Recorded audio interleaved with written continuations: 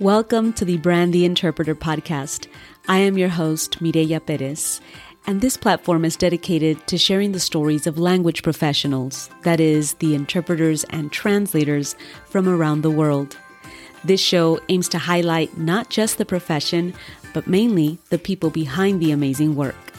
These are your stories about our profession, and this is the Brand the Interpreter podcast.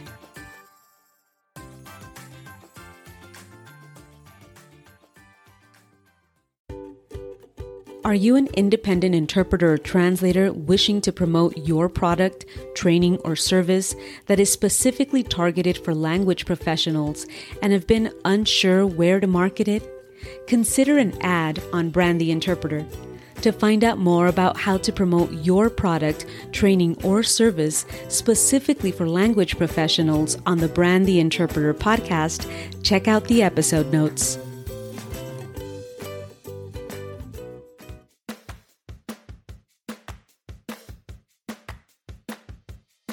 Welcome back, language professionals, to another episode of the Brand the Interpreter podcast, where I share your stories about our profession. Thank you for joining me today. I'm going to take this opportunity to remind anyone that has not had the chance to go on over to your favorite podcasting platform to rate and review the show, that if you've ever had the opportunity to listen to something and have really enjoyed it, or the podcast has somehow been your companion in a drive and you really enjoy the guests on the show, that you please head on over, take 1 to 2 minutes of your time and rate and review the show. It means a lot to me personally, but of course it does a lot for the show and the analytics and just getting the word out that this show exists for any language professional around the world so that they're able to come across it. I would really, truly, sincerely appreciate it. Remind your colleagues to do the same as well. For today's episode, I'd like to give a fair warning that the content of today's episode may be sensitive in nature to some listeners, so listener discretion is advised. Imagine for a moment that you've made the decision that you're going to create your own language services company so that you may freelance and provide interpreting services in your area. One night in the middle of the night, you get a phone call from a local church. When you pick up, the person on the other end frantically tells you that they have a young girl there and that they don't understand what she's saying. When they put the young girl on the phone, all you hear is, "Help me, they're trying to sell me." This scenario actually took place, and this story belongs to an interpreter by the name of Richard Aviles, who after taking that one phone call in the middle of the night, became a human trafficking interpreter for the next 3 years. And today, he joins the Brand the Interpreter guest list to share his impactful interpreting stories with you. So without further ado, please welcome Richard Aviles to the show. Richard, it's a pleasure to have you on the show. Thank you for being here. Thank you for having me. Like I've told you before, I listen to your show regularly, and I'm actually very excited to be here. Oh, I'm happy to hear. I'm excited to share the crazy stories that I'm about to get into, or we're about to get into, more you than me. I'll definitely be very in tune to what you're going to share. I appreciate that. I appreciate that a lot. Not a lot of people really take the time to sit down and talk as in-depth as you have. Probably out of the couple thousand interviews I've done, you're probably the most in-depth person for the pre-meeting, at least. You're very in-depth. Well, thank you. Most people. Yeah. Thank you, Richard. Yeah. And I think it's definitely important to share this particular side. I did put in a disclaimer at the beginning just so that people are aware of the sensitive nature of this particular episode. But I do feel that it is important to get the stories out there and for people to just know what actually exists. And then of course, on the side of the interpreter, what is going on. So that's all we're going to say right at the beginning. You'll have to wait until we get to that point, right, Richard? Because first and foremost, let's get to know Richard, the individual. Richard, you grew up, you were born and raised in Puerto Rico. Tell us what a fond childhood memory of yours is from out there. My favorite memory of Puerto Rico, I didn't realize it until I'm gonna move this a little closer because I don't like how it's sounding. I didn't realize this memory. Actually, you said that before, and I was in my head thinking, trying to think what memory was my fondest one. Because no one's ever asked me that. But I think the most fond memory that I have of Puerto Rico didn't hit me until I got married 4 years ago. And it was the fact that I grew up in an island that was surrounded by the ocean, and we could just throw a rock and go to the beach. Whereas I live in Missouri now, and that's not a thing. And I took that for granted until I married my wife. And we were, you know how it is when, I don't know if you're married or if you have a significant other, but you know how it is when you're sharing stories of high school or growing up with other people. And, people come from different cultures, people come from different backgrounds. And we were at a family event and they're like, yeah, when I used to cut class in high school, we'd go riding bikes and this. Richard, what would you do? I'd go surf. And everybody just looked at me like, what do you mean you'd go surf? I go, well, it's 100. Puerto Rico's 100 by 32. So, I was in Arecibo, just throw a rock, cut class, and I'd go surfing. The beach is right there. Like, right. You can see it from the school. And that's probably like the thing that I've come to discover that's like so beautiful that like you don't really appreciate what I had at that moment, because it's like, I've been living here for 15, 16 years at that point in my life. And now I'm 36 and I'm like, man, I really took that for granted. That's honestly like my fondest memory. Yeah, no kidding. Absolutely. I think especially looking back at our childhood, like you said, in the moment, we're not really thinking about, let me appreciate what I have, of course, right? It's not until we're looking back and realize like, man, I had it good. Like at least in the setting, it was definitely a good place. I absolutely agree. After a while, you ended up leaving leaving Puerto Rico and coming into the States because you joined the military. Is that correct? Talk to us a little bit about that. Most people don't know this about me, but I was homeless for a little bit. Me and my family, we clashed heads a lot, and ignorant teenager. I ended up homeless for a little bit, and my grandparents ended up picking me up. And my grandfather told me, he's like, you need to do something with your life, and you need to do something that's productive, meaningful, and that you're going to look back and you're going to love. So I went job hunting. And one day I was in La Número 2, highway number 2, and I'm walking and it's scorching hot. And this car pulls up and he goes, hey man, do you need a ride? And I was like, in my head, I'm like, well, the worst that happens is I get kidnapped. So I was like, yeah.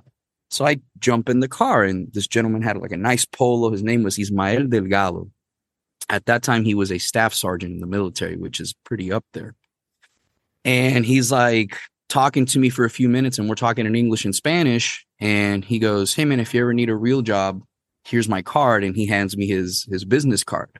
And he was an Army recruiter.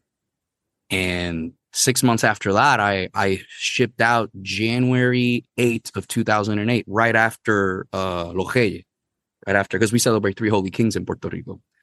So I shipped out as a 31 Bravo, which is what's called your MOS. Your MOS is your military occupation specialty. And I was a 31 Bravo or 31B, which means I was a military policeman. That's what I went in as. And it was a little shocking because I had never lived outside of Puerto Rico. So I had never experienced anything below 65 degrees. And my reporting duty station was Fort Leonard Wood, Missouri. Are you familiarized with Missouri by any chance? No, not at all. Okay, let me break this down. Missouri, being a meteorologist in Missouri is probably the easiest job ever, because it could rain, snow, and then be 100 degrees, and then it snows again, and then we're all back to it again. And now here's the thing. In the winter, it gets cold. So when I reported January 8th, it was 17 degrees. No, gracias. Yeah. You know what happens when a Puerto Rican guy steps out and breathes that air? You pass out. You go straight down is what happens. So I'm coming out of the bus, and they're doing what they call the shark attack. It's just where they're screaming at you and they're trying to see how you react in stress is what they're doing. And I'm like, my grandfather helped me train for the military, so it was expected, right? Mm. And I step out the bus, and as soon as I step, I went to breathe, and I panicked because I was like, oh, that's not enough air. Like I'm breathing through a straw, and I started panicking, and it was like a panic attack, and I started going like this, and then I just went out. And I wake up and like a couple of drill sergeants are on me and they're still screaming at you. Like they don't care. They're like, he could be dead. You're and I'm going like, down with the screaming. Yeah. Why are you falling out of formation? And it's just like, oh my God. So I come to and the drill sergeant says, he's like, get up, private. He's like, private, get up. And I'm like, yes, drill sergeant. He's like, where are you from? I was like, Puerto Rico. He's like, what part of New York is that? I'm like, Puerto Rico. And he's like, what city? I'm like, Arecibo. And another drill sergeant comes by and he starts talking to me in Spanish. And he goes, ¿De dónde tú eres? Where are you from? I go, Arecibo, Puerto Rico. He goes, have you ever left the island? I go, no. He goes, there's no way. He's like, why is your English this good? And I'm like, drill sergeant, I was trained as an interpreter in my high school. And I've known English since I was like 5. And he's like, is that your first language? I go, no, Spanish is my first language. And he like starts scratching at his. He goes, stop. So you speak 2 languages this fluently? And I was like, so do you. But he had like, de so do you. Yeah. Which is how people in the Midwest expect Hispanic people to talk. You have to talk like this. It's a true thing. Mireya. We're going to get into it. Yeah. Too much tea. So that's where I went into the military. Now, if you want specifics on that, you can tell me whatever you want, but you can ask me whatever you'd like. But that's how I joined the Army, the U.S. Army in 2008. Yeah. Well, you mentioned just a little bit that you actually had some interpreter training in high school, which here in the States is very rare, if not non-existent, in high school at least. So talk to us a little bit about that for you. Like, what was that like for you? How did that come to be? Yeah. So when, and this is actually a question that a lot of interpreters ask me, how is it that I got trained? So, and you even said that's very unorthodox, but it's like, you understand like the ethics, you understand translation versus interpretation, sight translation, continuous, simultaneous. What ended up happening was when I went to school, I went to what was called back then a commercial business high school, and it was called La Abelardo Martinez Otero. It's called AMO, right? It's in Arecibo. It's like a small little college right next to La UPR, UPRA, which is the University of Puerto Rico in Arecibo. So my mother had gone there. My grandmother had gone there. Many people in my family had gone there. What it is basically is you go in there and you have to be part of FBLA, or you have to be part of a group. You have to be part of you have to represent the school in certain events, right? Or you have to donate your time to help around the school and like help with certain things. Like you have to be very active. Like there is no messing around, and you have to be in a business suit. Like that is one of the things that differentiated that high school was you had to be in navy blue top and navy blue bottoms, white and or khaki shirt, and then either blue, black, or red tie. Red if you were in a leadership position, black or blue if you were not in a leadership position. And when I went to take the entrance exam, my family was very nervous because that high school was right next to where my mother worked at, which my mother worked in the courts. She was a stenographer. So I go in and, we do the test and we do everything. And I would always do the English portion and I would do my worst in it. And the reason for that was because English was very easy for me. because at that point, without realizing it, I had been doing site translations because I had read like a couple of books and stuff like that. And growing up, my dad always made me carry like a little notebook. And if I didn't know a word, I would go look it up back home, the definition and how to utilize it, right? To have context. And this English teacher, who I've actually asked her and she would rather remain nameless. But she starts talking to me like this, like we're talking. Pa aquí, pa allá, this and that. And she's switching back and forth. And she'd be like, so question, desde cuándo, since when? And I'd answer like in English and in Spanish. And she like sits back and she goes, so clearly you have a very good understanding of English and Spanish. Clearly you've either lived in the States or you just know how to like not have an accent or emulate an accent. She goes, do you know what an interpreter is? And I'm like, no. She goes, okay. And she like looks at me and my dad is behind me, right? Unknown fact, my dad is a retired 30-year cop. My dad did 20 years of deep narcotic work in Puerto Rico. Yeah, most people don't know this. If you go to Google right now and you type in Special Agent Richard Aviles, the first thing that pop up, that's my dad. When I was reporting to Basic in January 8th, he was picking up 450 keys of coke off this dude that was trying to get it on the island. Wow. So that's to give you context of how terrifying my father is, right? This teacher goes, so clearly you understand English. She goes, how long have you been failing the English portion on purpose and why? And I looked at her and I looked at my dad and all I see is my dad just leans in and like looks at me. And I just look back and I'm like, I just don't want to read Moby Dick and I don't want to read all these other dumb books that just, they don't interest me. And the teacher's like, all right, well, you're going to be in my English class until you leave here. And we get in the car and my dad goes, he goes like this, he's like driving, he goes, how long you been failing the test? And I was like, since middle school. He goes, okay. And like the whole drive home, I'm like, please let a meteor hit us. Please let the rapture begin.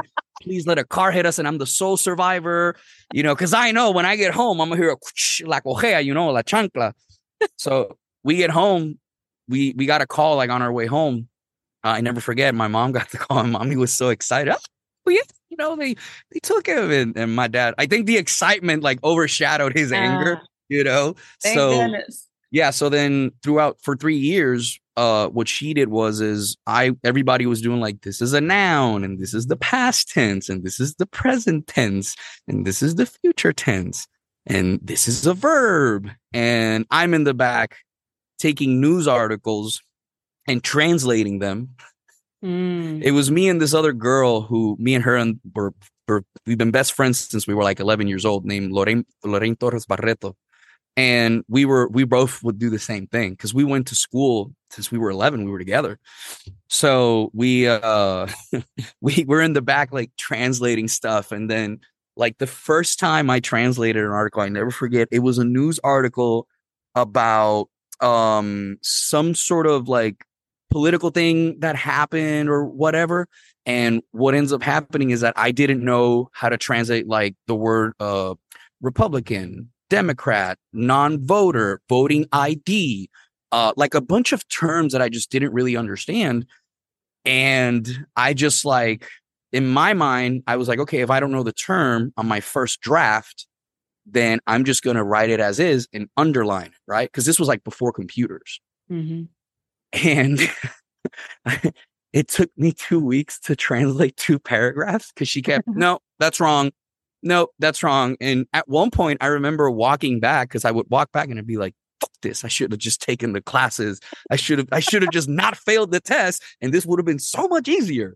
And I was just so mad. But then after like 2 weeks, she goes, okay, this is how you're going to break down something. And what she did is very smart, which I now do with my kid, is she said, okay, bring me a magazine of something you like. And it has to be in English. And I've been reading since I was like a little kid. So I had like mountains of book. And my grandfather had in his house, he had a library that was probably twice the size of this studio. So it was about like a 20 by 20, probably like a big square. And I like, I got this, tú sabes. And I bring back a Game Pro magazine, which they don't exist anymore. And when I bring it back, she goes, okay, so what do you want to talk about? So what she did also was she would make us present about it in English and in Spanish. And for 2 years, every day, that's all I would do. Eventually, that turned into, I got my first paid gig where I had gotten second place at improvised oratory, which I competed every year to represent the school. And what happened was the first place she had won like a math competition or something. And I got called by the mayor, which I have the letter for participating as an interpreter. La tengo en español. I'll have to show that to you. That said, thank you so much for representing the island and da-da-da-da-da. And what ended up happening was the trip was to Florida, to Disney. And I stayed at the Swan and Dolphin. And the gig is that I had to stay with the teachers at all times because I was going to be interpreting for them. And I was like super excited because I got a check for $500 and it was a 7-day trip. And I did not realize that I was going to have to interpret the whole day. And I'm like interpreting instead of enjoying Walt Disney World, dude. Aww. So, yeah. So I that was like my first paid gig, which I didn't realize how huge that was until many, like 10, 15 years later after that happened, like how big that was. Wow. And honestly, I didn't realize any of that until I started teaching with trans interpreting.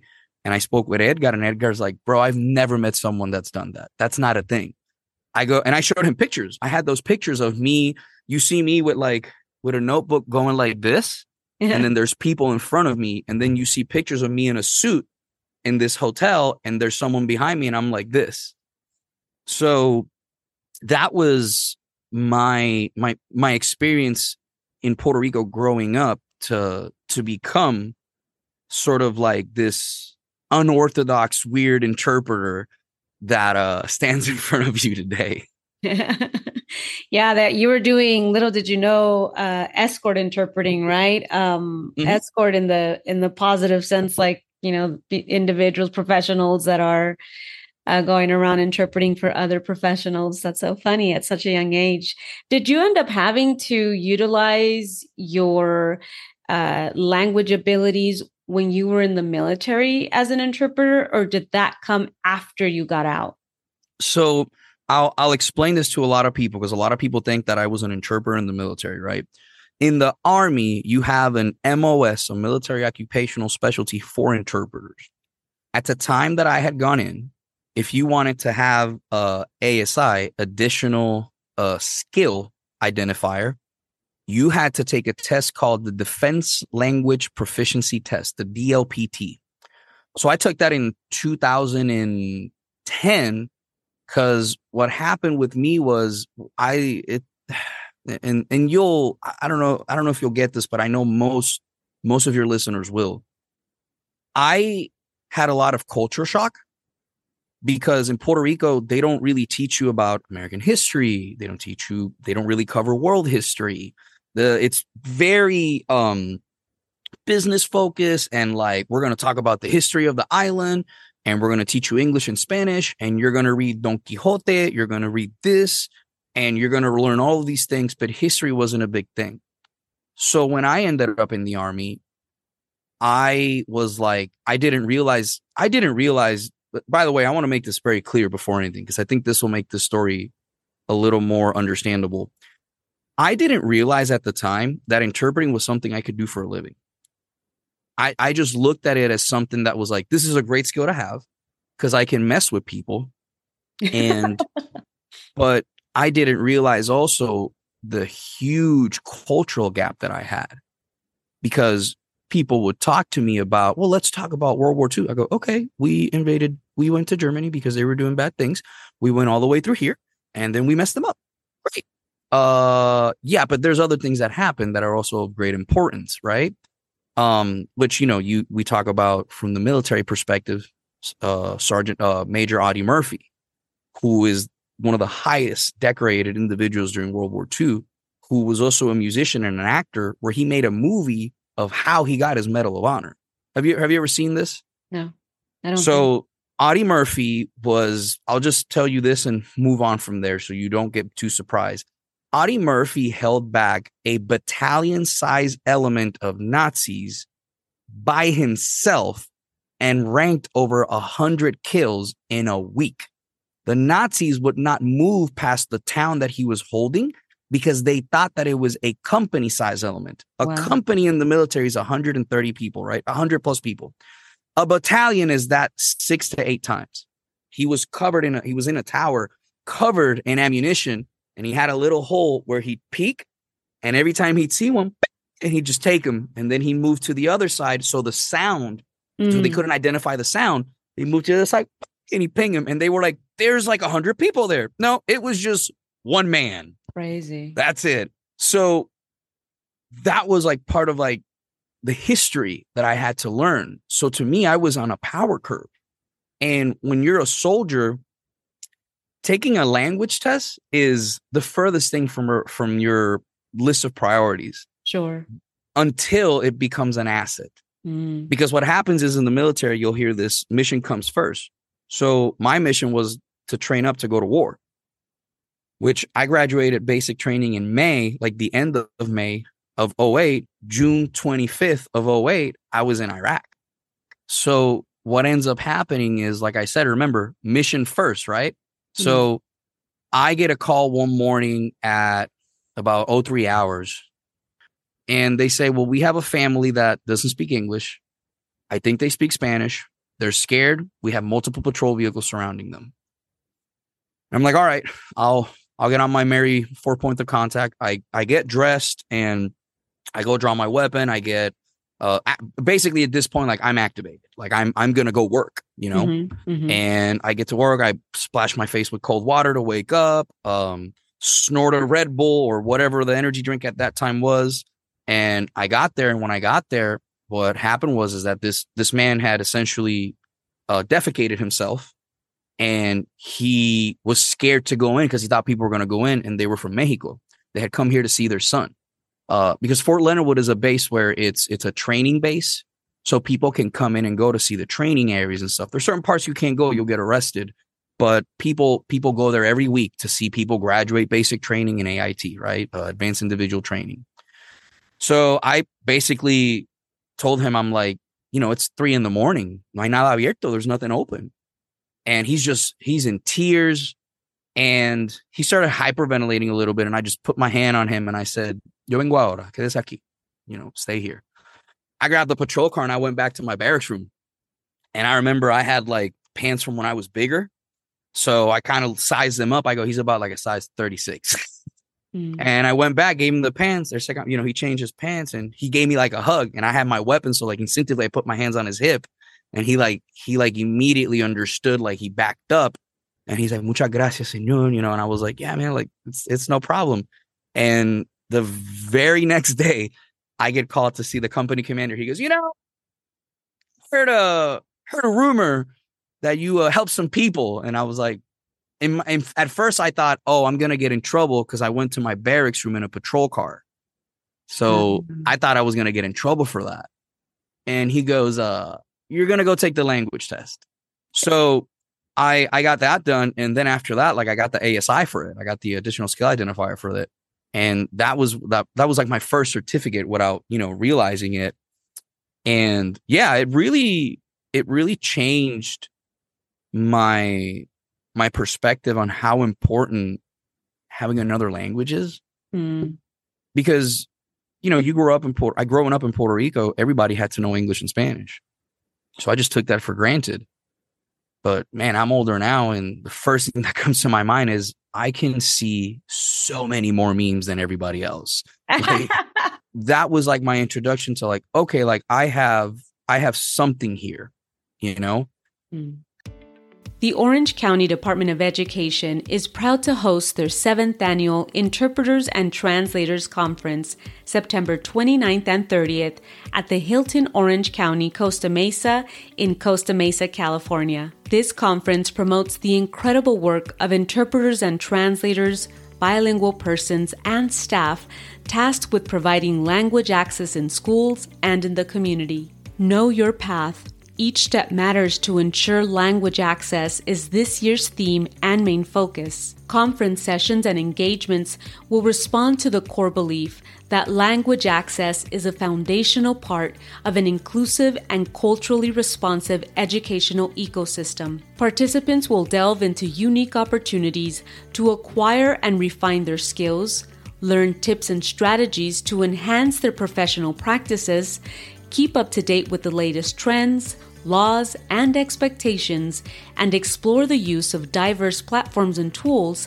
that can streamline their language service efforts. Language access is a priority in public education, and as interpreters and translators working in the K-12 system are more visible than ever, becoming a substantial part of every educational encounter, it is imperative to professionalize the field through continuous improvement, training, growth, and networking. The Orange County Department of Education Language Services team is at the forefront of providing these professional learning opportunities and experiences for its interpreters, translators, bilingual staff, school administrators, and community liaisons, and is committed to communicating across cultures to provide meaningful language access to their families, students, and the communities they serve. Join them this fall at the 2023 Interpreters and Translators Conference to continue your professional learning and networking. Registration is now open, so head on over to the episode notes to find out more about the Interpreters and Translators Conference hosted by the Orange County Department of Education's Language Services Division, taking place September 29th and 30th. Hope to see you there. Language Ninja Solutions became basically the interpreting agency, if you could call it, right? Like an interpreting agency for Missouri. Yeah. This led you to being basically, if somebody were to search you up, they would be able to find Language Ninja Solutions online and be able to give you a call. And in fact, that is what ended up happening one night, correct? Walk us through that story of this. The first case? Yeah, we're going to get into how you even ended up with this topic of interpreting for human trafficking cases. So, share with us that story, would you, Richard? So, I started Language Ninja Solutions in 2017, obviously for tax purposes. I'm going to cover this with my thumb, man. And I'm still waiting to make money out of it.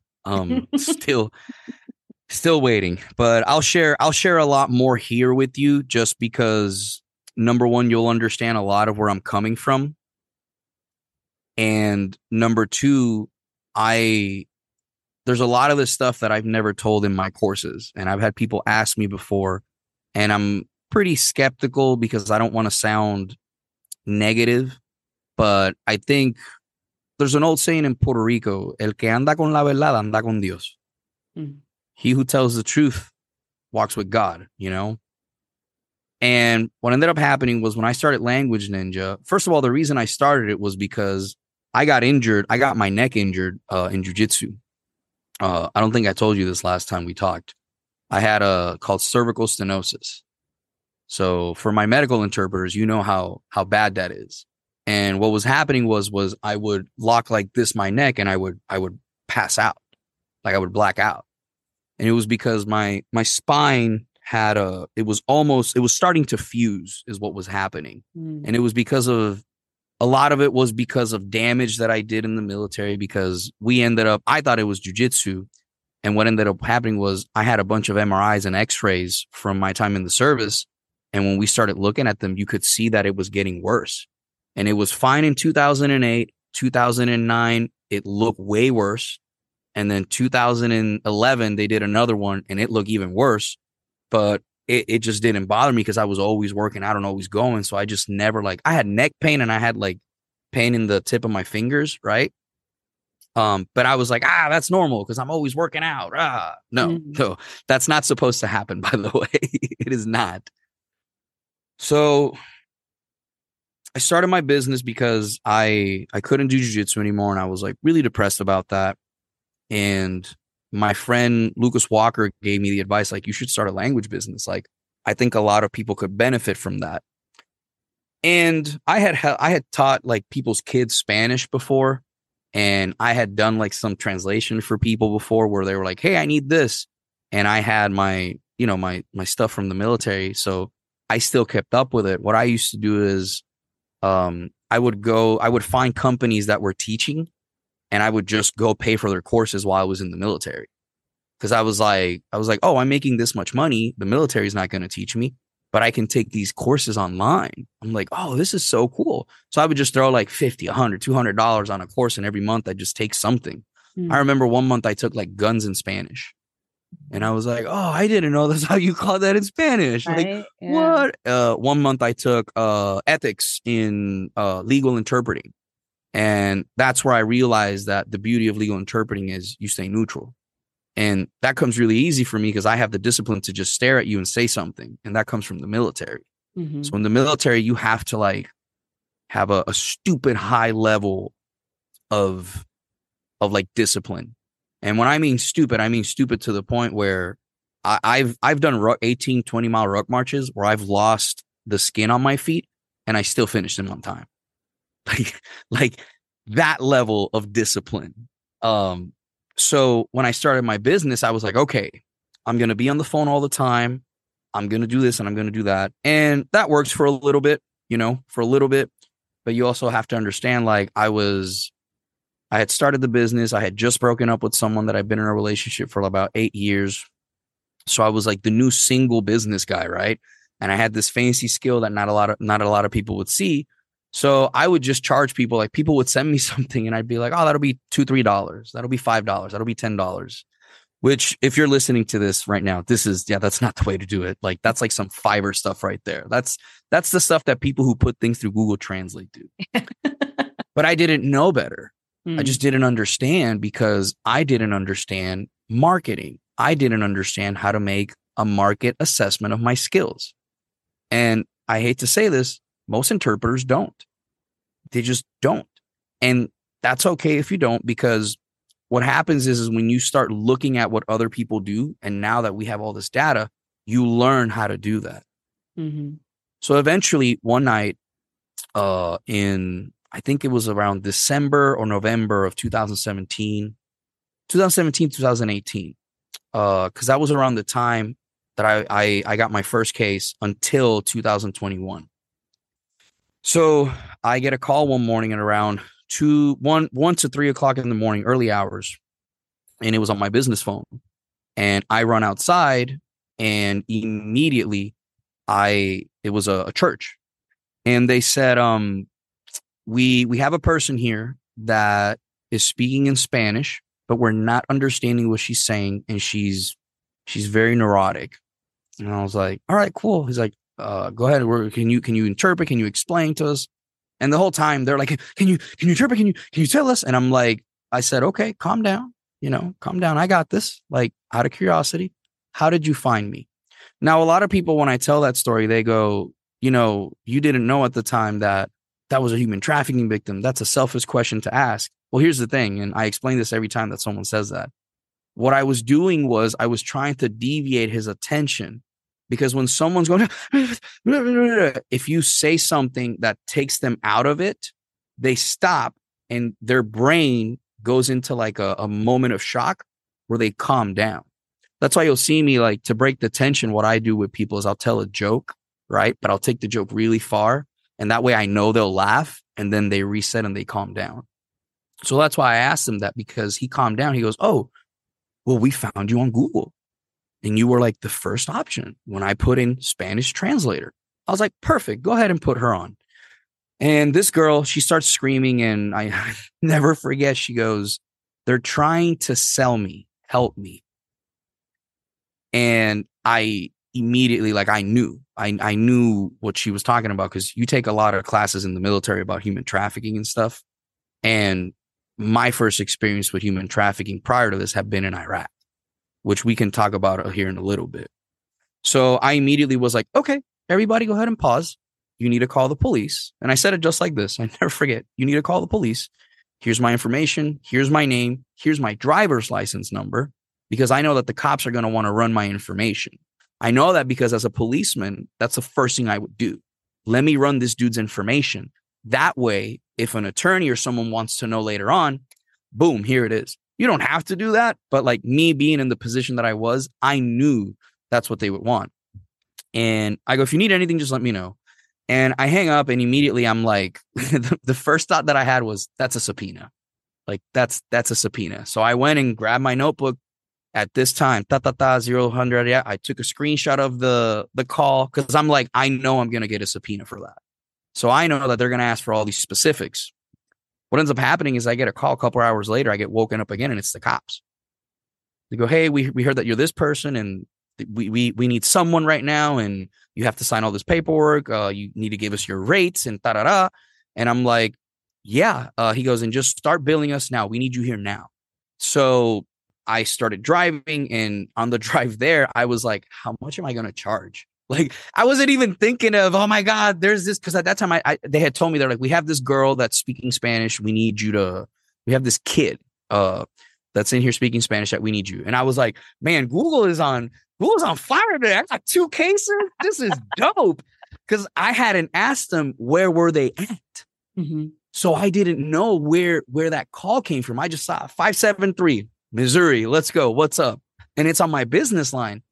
So I get there, and I go through, they search or whatever, and they take me to the interrogation room, and the girl starts talking, and I recognize her voice. And I said, let me stop you right there. I go, I have to inform you that I believe I interpreted for this person at this point, it's like 7:00 in the morning. Mm. And I go, I believe I interpreted this person. And I pull up my notebook, and I go, I interpreted at this hour. It was from this phone number. And they go, all right, give us a minute. And they come back and they say, that's the phone number of the church. They go, yes, this is the person you interpreted for. And they go, is that an issue? I go, it's not an issue for me. I'm just letting you know. Like, that way it's easy for you. When you take your notes, that's the same guy. Mm-hmm. So I interpreted, and she pretty much told us, like, her mom had paid a coyote to take her from Colombia to Mexico.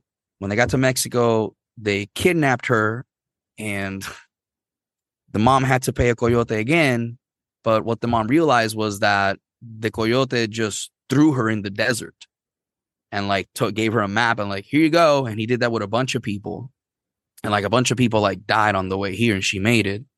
And then what she did is to get here was she had memorized her mom's address. And what she did is she got to the detention facility, and she lied about where she was supposed to go. And she had memorized the address.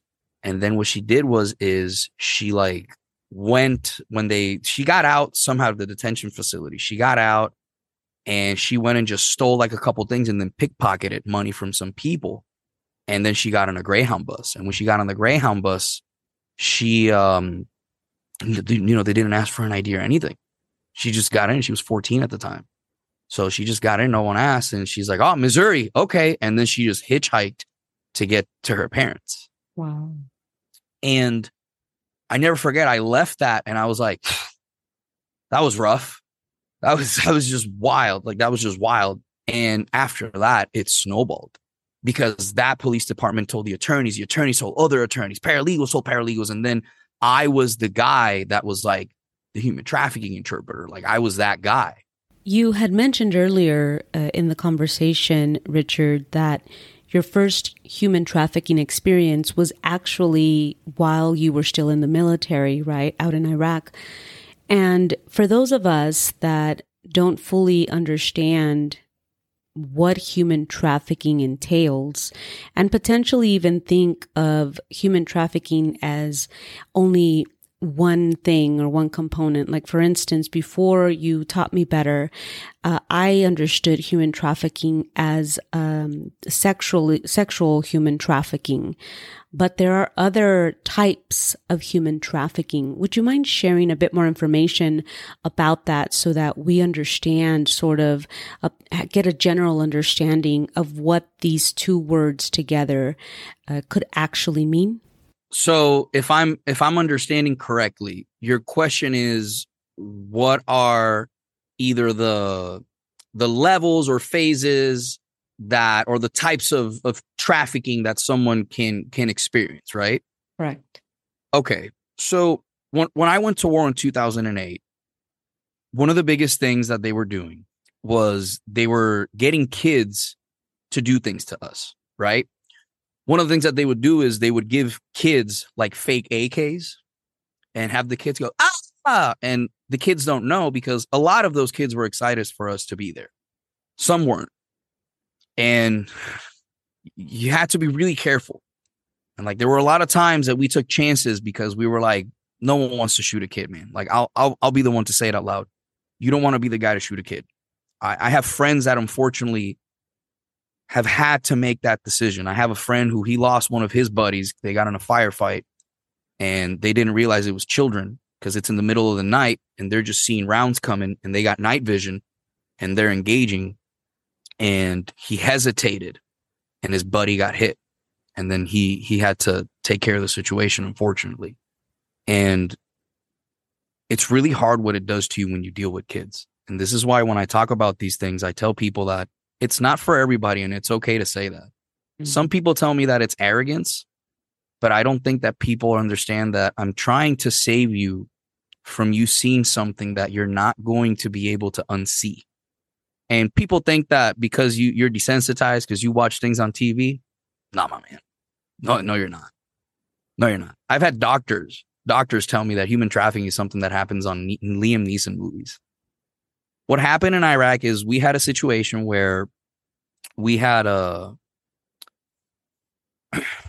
couple of our Iraqi police get killed. What my company's mission in Iraq was, the 463rd Military Police Company, was to do what's called PTT, Police Transitioning Training. Essentially what that means is we go into the country, we gather up with the locals, we get with local police, local military, and we teach them how to be cops. We teach them how to go serve a warrant, why you shouldn't hit a house before 9 o'clock at night or after 5 o'clock in the morning. That's prayer time. Let's be respectful of our enemies to an extent, but it's also smart to get someone while they're sleeping, because it's harder for people to react when they first wake up, right? So what ended up happening is in Iraq, the same way how in the States things are divided through counties, right? They're divided through mahallas. Except for you to get through certain mahallas, the time that I was there, you had to have an ID, right? You had to have your jinsia. So what ends up happening is one night we would go through, our routine was we go through checkpoints, we check the warrants, we find it, we check what bolos we have, be on the lookouts. Like a lot of times you'll get when you go on a mission in Iraq, you have a list of things, right? You go 2 hours before and you do pre-drills. Okay, if we get shot at from the left side and we take contact, what do we do? If the third person gets hit, what do we do? If the driver goes down, what do we do? If the car keeps going, what do we do? If the fire suppression system goes out, what do we do? If we're taking fire and the gunner goes out, who's going to return fire? What's a priority? Casualty evacuation or returning fire? Well, you got to stop the threat. So you go through that every single day. And then you go into your mission briefing. And on your mission briefing, everybody has to know what's going on. You have to know what routes we're going to take. What routes are we going to take if we take fire? What's going to make us return back RP if we have certain casualties? How to do a 9-line medevac? How to be able to take fire and return fire? Where to return fire? How to set up a line of fire, a line of assault, and all these things. We had to teach them that. What ends up happening one night is we go early in the morning and we go to one of our checkpoints, and I get out and I had like a weird smell. It was just a weird smell as I started approaching the checkpoint, and the smell just stuck with me. And when I poked, immediately when I smelled something, I don't know what it was to this day. I can't explain it to you, but when I smelled it, I immediately like went up. And when you see someone pull their weapon up, everybody has a job. If you're to my left, you're going to check my flank. If you're to my right, you're going to check my flank. If you're to my left, you're going to aim at whatever I'm aiming and you're going to flank him. So that way, in case he tries to run away, if you're in the back, you're going to make sure and look around. If you're in a gun, you're going to do something. And we found 2 of our Iraqi police dead. They've been shot in the head, assassination style. For a week, this kept happening, and we lost a couple people, a couple Iraqi police. And one day, we kind of just figured out, like, oh, we're finding the bodies during these hours. So that means that that person is coming in and out of the village, and they just don't want anyone to see them. So you have something that's called an MO, right? Modus operandi. And what that means is that at the time, we knew that the people who did that, who didn't want to be seen, were people who were like assassins. Like they were guys that they were hitmen basically for Al Qaeda. One morning, we got lucky, and I'm out checking IDs, and I'm going down the line, and I see a kid behind the wheel, which you don't really see, and the kid's just staring at me. I don't know what it was, but when I saw him, he had his hands on the wheel, and I go, Habibi. And he like went from here to like here. And as soon as he went like that, I came up and I started coming up. And I was like, all I said was, I got one. And Sergeant Charles comes from the other side, and I walk up to him, and I'm like, immediately, as soon as I see his hand, I see something shiny, because I got this close to him, and I see him stop, and he's like looking at me. And when I saw him stop, I saw a gun, and I was like, gun. But it, looking back, it could have been a detonator. He could have just been rigid, like, Allah Akbar, here you go, Oh my gosh. Yeah, thinking back on it now. Right. So we pick him up. It's just a kid, man. It's a freaking kid. And I noticed, like, I had him in my truck because I had an extra person, so we needed a gun on him, because we found AK-47 rounds on him. We found Semtex. We found multiple jinsiyas, multiple passports, which that's the giver right there. Multiple passports. That was the scary one, because it's like, why? And the whole time, the protocol is you don't talk. You don't talk, and you cover their face, because you don't want them to see everybody. So like, as soon as we cuffed them, we kept them on the car. And at that point, we decided, like, we're going to bag and tie. So bag and tie means we're going to take him somewhere else, and he doesn't need to see where he's going. And when you looked at his hands had, like, if you see my hands, you see all this right here, and you see the calluses right here. So that comes from holding a gun a lot of times. And that also comes from jujitsu and fighting. Like, you don't get calluses and messed up fingers like that just because you've done something to that. Mm-hmm. I kind of realized it, and I told Pittman, Jared Pittman, in the back, I go, yo, dude, like, don't take your eye out of him. Like, don't take your eye out of him. So Pittman just sat right next to him and pulled his gun and just stared at him and had the gun right here the whole time, because they were more scared of handguns than they were of long guns for some reason. And Pittman said in English, is like, if you move, we're going to have to redecorate the car. So please don't make me clean you up.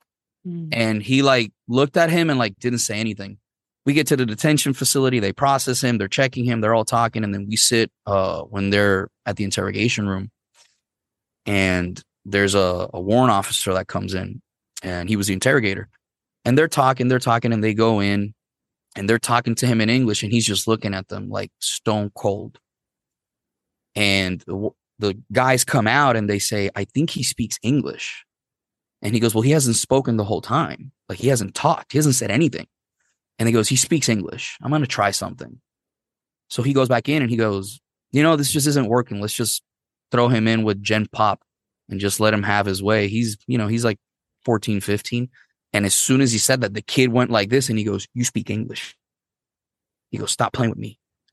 And immediately the kid like started talking. He's like, all praise to, their God. And he's like, I'm here to commit murder against America. And like, you see these things in videos, but when you see it live, it just like, you really realize like, oh, there are people who are like There are people who will take things that far. There are people in this world. And he explained that when he was 14, he went to a camp. They took him from his village, and he was the oldest. So they took him from this village and they taught him how to shoot from like a young age. And he was basically, he admitted to like killing RIPs. But we already knew because we had the gunpowder residue, the gun ballistics and stuff like that. We'd done, the people who do that, they had done that, and they'd given us the information like, yeah, this is where this is. And it was terrifying, man, because what most people don't understand is that that's child trafficking. What that's called is child war trafficking is what that's called. And that happens in this world. That's happening right now in India. That's happening right now in Afghanistan. It's happening right now in Iraq. It's happening in Africa. It's happening in places in Central and South America where they take kids and they basically indoctrinate them into some sort of extreme behavior. I mean, I told you about the kid that was from Mara Salvatrucha, and he was 13. He was just 13, and he had already killed people because they took him from his house, and they were like, we need the oldest kid.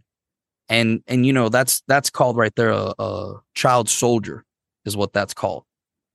And it's one of the types of human trafficking that you have, right? So you have child trafficking, sex trafficking, servitude, right? Or indefinite servitude also, which is like debt or forced labor. You have organ trafficking, and then you have child soldiers, right? What people don't understand is that all of those things have the same processes to get to it, right? Like when we talk about human trafficking, people don't understand what human trafficking is. Mm-hmm. It's actions plus means plus purpose equals trafficking. Your actions by recruiting, harboring, transporting, hiding, patronizing, abusing, moving, recruiting. That's the process, right? By the means of force, coercing, abusing, any other bad thing, coercing, right? With the purpose of either a commercial sex act or a labor or service of some sort. That's it. That's the two things that you can put them to. That equals human trafficking. When you have all of those three things combined, and I when I teach it, right, I teach it like a math formula. I teach it like either process means ends, right, equals trafficking, or actions means purpose equals trafficking. That's what human trafficking is. That's why I tell people, like, the probability that you've ran into someone that's done that is higher than you think. Higher, way higher than you think. The problem is that we don't look around, we just don't look around. Hopefully that answers your trafficking question and your question about Iraq. Because I've never told that story so in depth. I appreciate that. No, I think that it's important that we understand that while many of us, our mind goes to one specific category for human trafficking, what it all involves. And of course, these experiences that you encountered along the way and ultimately becoming what would be your main focus with interpreting for years. About 3 years every day. Every day. So one of the things that I realize is interpreting helped me understand my trauma, right? Because as an interpreter, you listen, you process, you analyze, and then you command, right?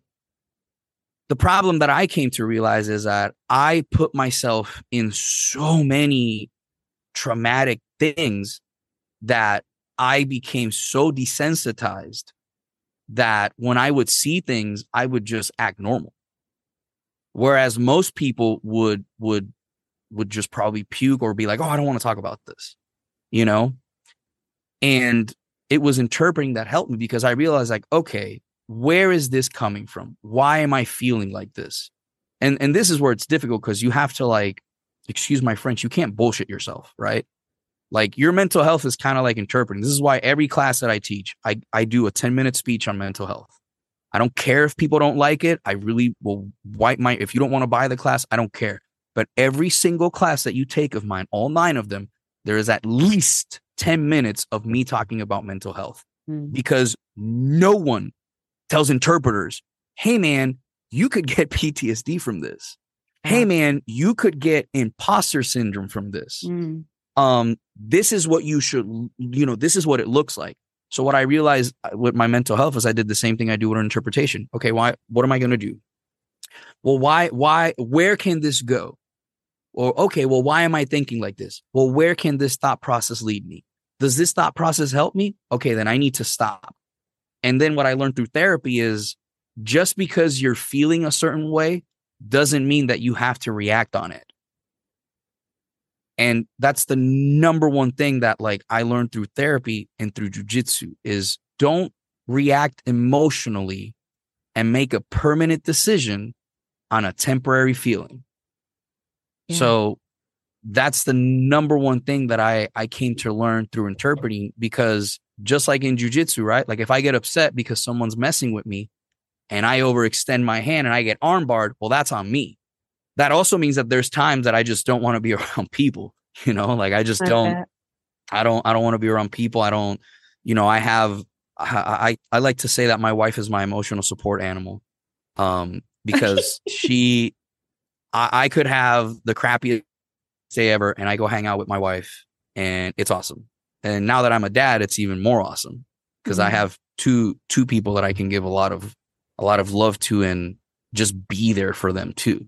But that's how I deal, at least with my mental health. And that's why I'm so big on it, because, man, I deal with veterans a lot that they, on a weekly basis, man, there's someone that's having a breakdown, and I'm there to like, just calm them down.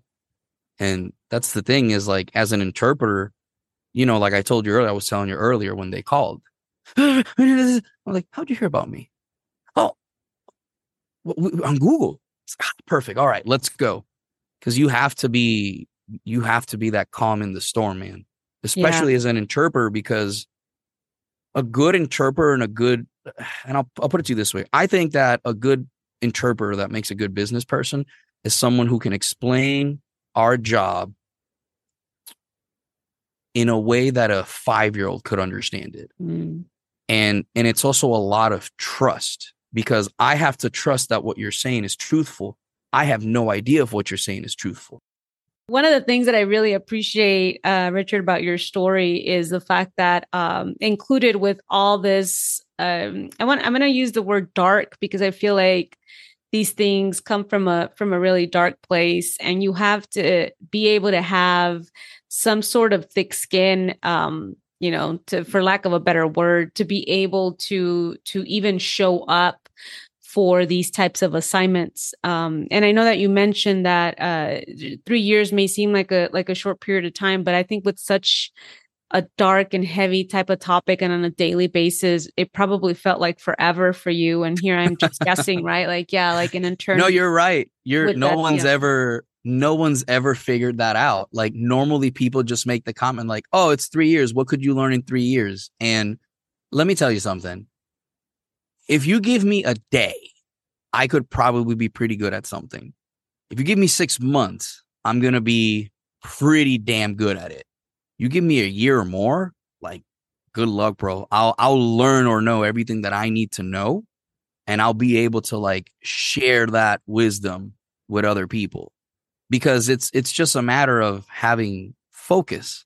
That's it. It's just a matter of having focus. Like everything is like that. And unfortunately, I wish my paychecks would have reflected that, but that's a whole other part of it, right? Like, yeah, like these conversations, these type of assignments, one thing, and then the pay is a whole other thing. But that's throughout the whole industry. That's definitely a complaint that everyone has.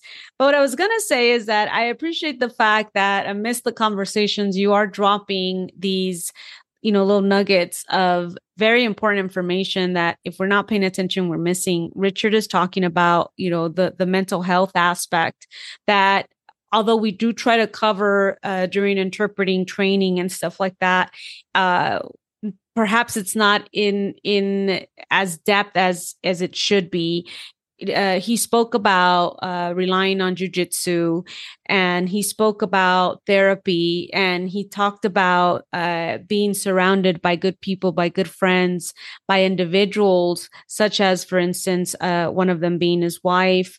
That you're able to surround yourself with these individuals to support you as you go along. Of course, each thing, I think, with its own separate thing, right? With its own separate assistance, because it's not like, you could rely on necessarily your wife to support you throughout the journey completely. I think that at some point, jujitsu is going to take care of one thing, the therapy will take care of another, and knowing that you have a supportive spouse that understands the work and the stress behind it is also going to help you. So in combination, but the key thing here being that Richard has mentioned the fact that mental health is important, and that he's has taken actionable steps to be able to sort of support that journey, right? Because it's just such a, and I don't even know what word to describe it as other than dark. And then in when we had our pre-session, I called you an unorthodox interpreter, because it's like you have aspects of the interpreting business and training, obviously, but come on, how much are you going to be able to say the interpreter needs clarification, or, would you please pause for the interpreter to be able to render? But it's like, in these types of cases, I mean, you can't. Yeah. You can't. Yeah, you can't. I'll tell you one story. And I actually haven't told this one. I had a family of like a few kids that half of them had been, I had a few, but this one specifically, I never forget. This girl had just met her sister, and her sister had been trafficked all the way from Central America. And we're in a meeting when we got her to a safe house, and we did all this other stuff. And I get called, and we get a transport to go to the safe house and all this other stuff. What ends up happening is that the siblings are there because they had removed them from the home. And the girl is there, and she's like really nervous. She's never met these kids. She was like, I think like 11 or 12, something like that. And we get there, and this little girl was like 6 or 7. And the oldest tells the story, like in front of all the kids, like how she got to the US, and it's brutal. Like, it's brutal. And she tells the story, and this little girl's just sitting in the corner going like this. And the guardian ad litem goes, hey, this is your sister, any questions? Are you excited? Do you have any, if she feels scared or anything? And, do you feel scared that could happen to you? And the little girl goes, nah, I live in America. And everybody started laughing. And I was the only one in the room that kind of just looked at her and looked at everybody. I'm like, I don't find this funny. Like, I don't know how you're laughing about that. Like, I literally, and dude, you've heard me. I've said some messed up jokes to you before. Like, I've sent you some jokes that you're like, oh my God, I can't believe I laughed. But like, that's just one of those things that it's like, it's contextual, right? Comedy is contextual. So to me, like, I heard that and everybody laughed, and I kind of just sat there and I go, wow, what a way to just say, yeah, fuck that. Mm-hmm. That's not my problem at such a young age. But at the same time, man, like, you look at that situation and those kids where they were removed, and you're like, well, yeah, that goes to show, and guess what? While everybody was laughing, I had to stay there and just bite my lip because I couldn't say anything. I'll give you another one.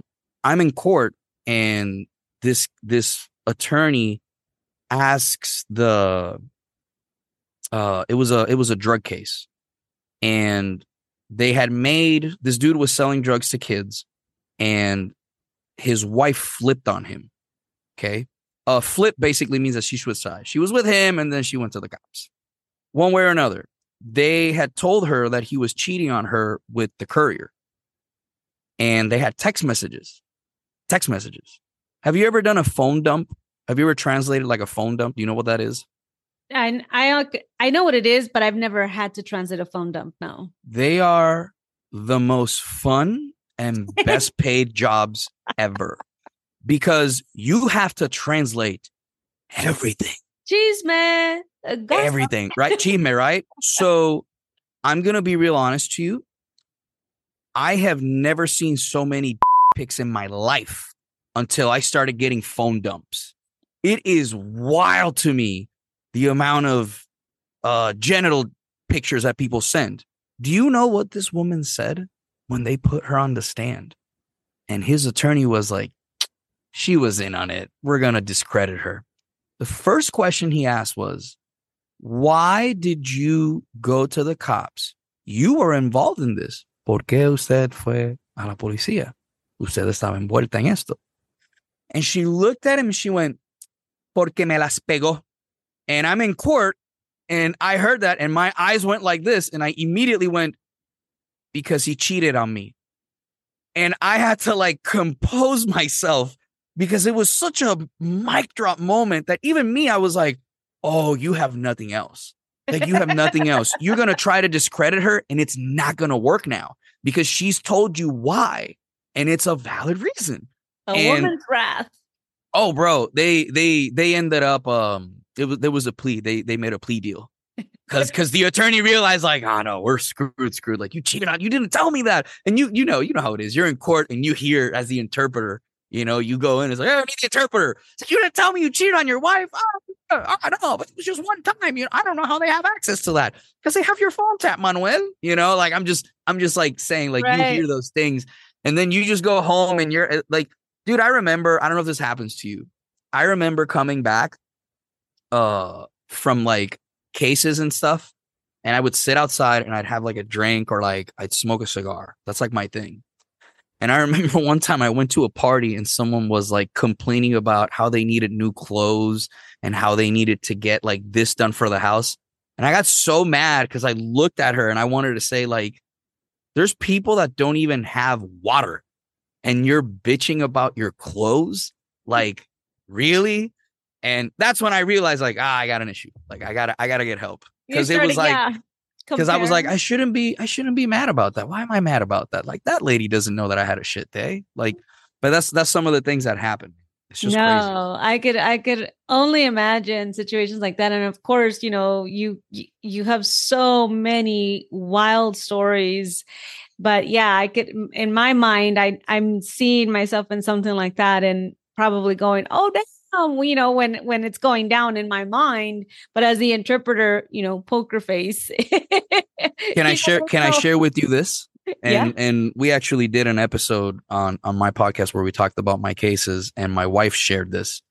When I first started dating my wife, I was heavy. Like, I had probably like 30, 40 active cases at that time.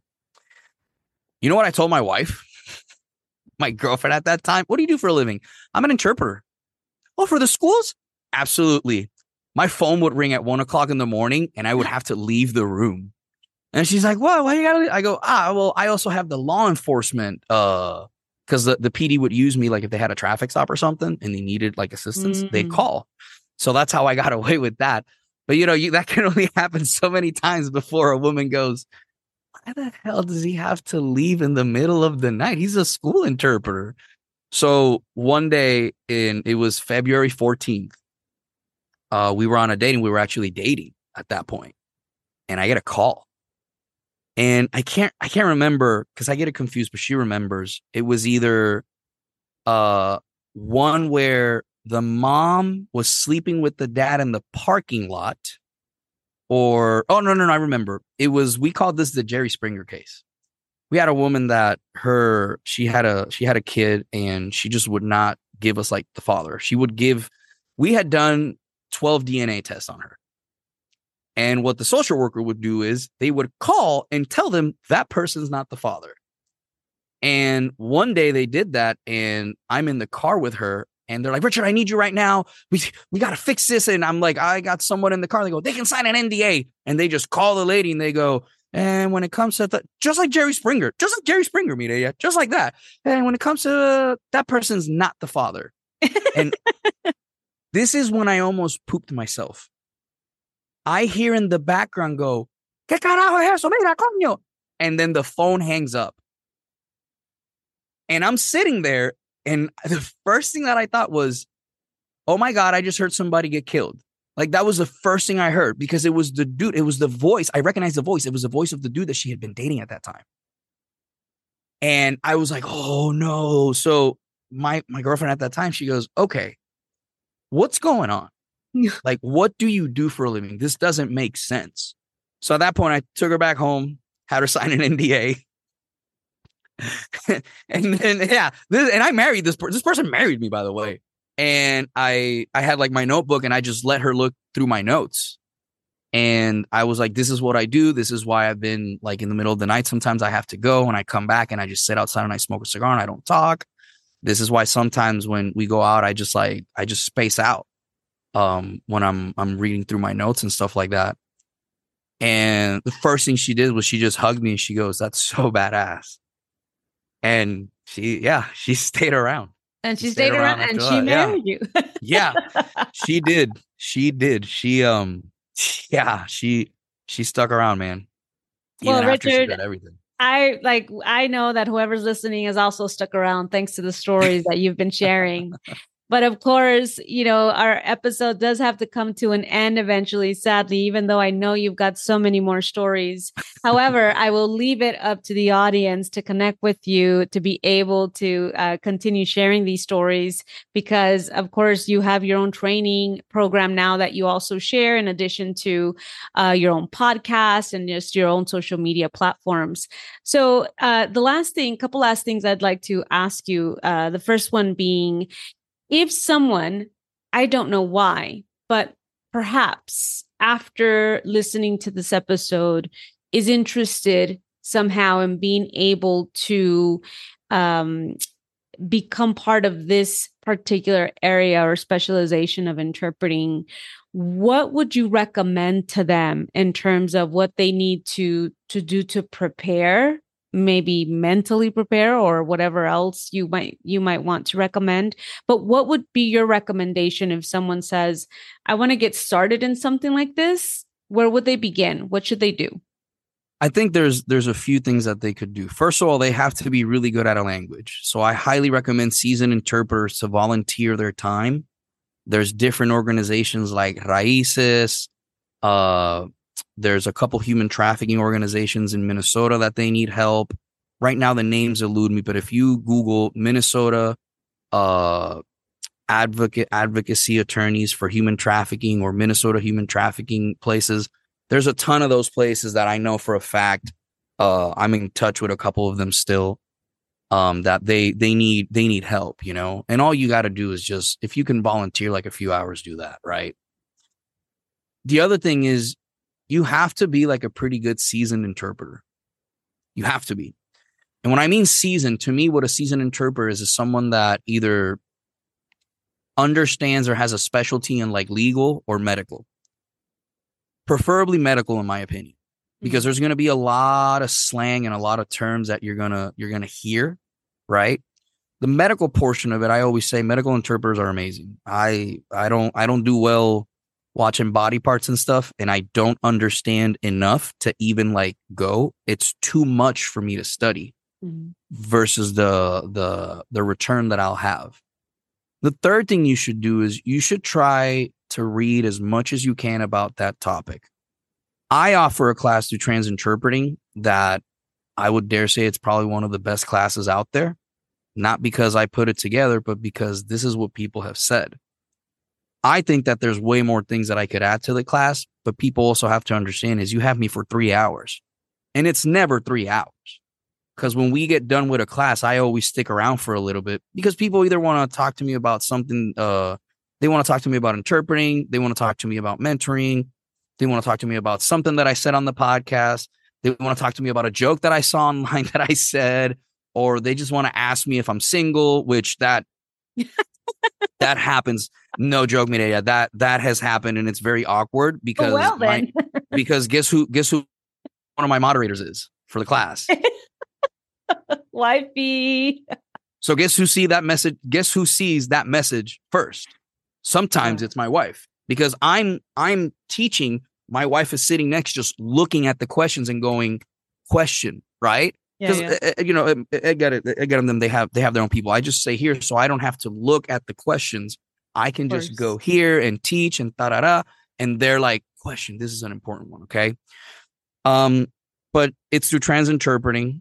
I'm actually teaching it August 19th for 3 hours in the early afternoon. It'll be, I think it's 89 right now. It's either 89 or 100 for 3 hours with me. And then the other thing is this is the best piece of business advice that I learned from the 1 Million Cups. And it'll be 4 things. I said 3, it'll be 4. Talk to someone who's done it at a high level and then just ask them. That's the best thing you can do. I, unfortunately, have never met another interpreter that has done even a quarter of the cases that I've done. So I had to kind of like build a blueprint for me to figure it out. And one of the biggest things that I can tell interpreters is keep good notes. Like, don't scribble. Don't be like, if you're going to scribble because you need to like scribble, right? Have a separate notebook for that. But have a notebook with good notes. Who, what, when, where, how, why. That's it. That's all you need to put. What time was it? Who was there? What happened? When did it happen? Did anything else happen? How did it happen? When, who, what, when, where, how, why? And, why were you there? The why could be I was there because this company called me and they sent me. Perfect. Now I have something that I can trace. Because you're going to realize, man, as you get older and you've been doing it for a while, that those notes, you can learn a lot from it. You can learn a lot from it. And you can also start to see like, oh, I have a problem with this. Why do I have a problem with that? Why do I feel like this? Oh, so this is when this started to bother me. And then you can go to your therapist or you can talk it out with a good friend and be like, man, I feel like this. And it's like, oh, well, this is why. You're seeing something that most people should feel that way. And most people just don't because they're either too scared or their brains can't comprehend that this is something that could happen. So that's where I recommend everyone have a good set of language skills, be a seasoned interpreter, have a specialty that you can take courses at the same time and find someone who's doing it in your field. Find someone who's done it and just ask them. And listen, I'm more available than people think. You would be amazed how available I am nowadays. But now try me. Yeah. Richard, I, for one, sincerely appreciate your time and your willingness to come on this platform to share your stories. The last question I have for you before we conclude today's episode is where can our listeners find out more about you and the work that you do? You can go to transinterpreting.com and get the human trafficking class. You can go to Richard Aviles on Facebook, which is the only one that has like the weird Pokeball on the hand and stuff like that. And it has my Language Ninja logo on the shirt. It's like a drawing. You can go to Instagram and it's language_ninja. And if you want to know anything about me, honestly, you can either message Transinterpreting through info@transinterpreting.com, or you can message me directly if you just want to talk on Facebook or on Instagram. And then you can reach out to me at R as in Romeo, A as in Alpha, B as in Boy, DEL440@gmail.com. And if you want to hear wild things that I say, you can listen to the Rico podcast and everywhere that you can download it. It's the only Rico podcast that you'll see my face on. But that's pretty much where you can access me. And if you're in Missouri, come see me do comedy. Just don't go during the winter. No. Do not go during the winter. No, God, no. It's rough. Hey, thanks for sticking around till the very end. If you'd like to connect with me, head on over to the website, brandtheinterpreter.com, and click on the Connect With Me tab. You can also stay connected on social media, Instagram, Facebook, YouTube, as Brand the Interpreter, or Mireya Perez on LinkedIn. Till next time.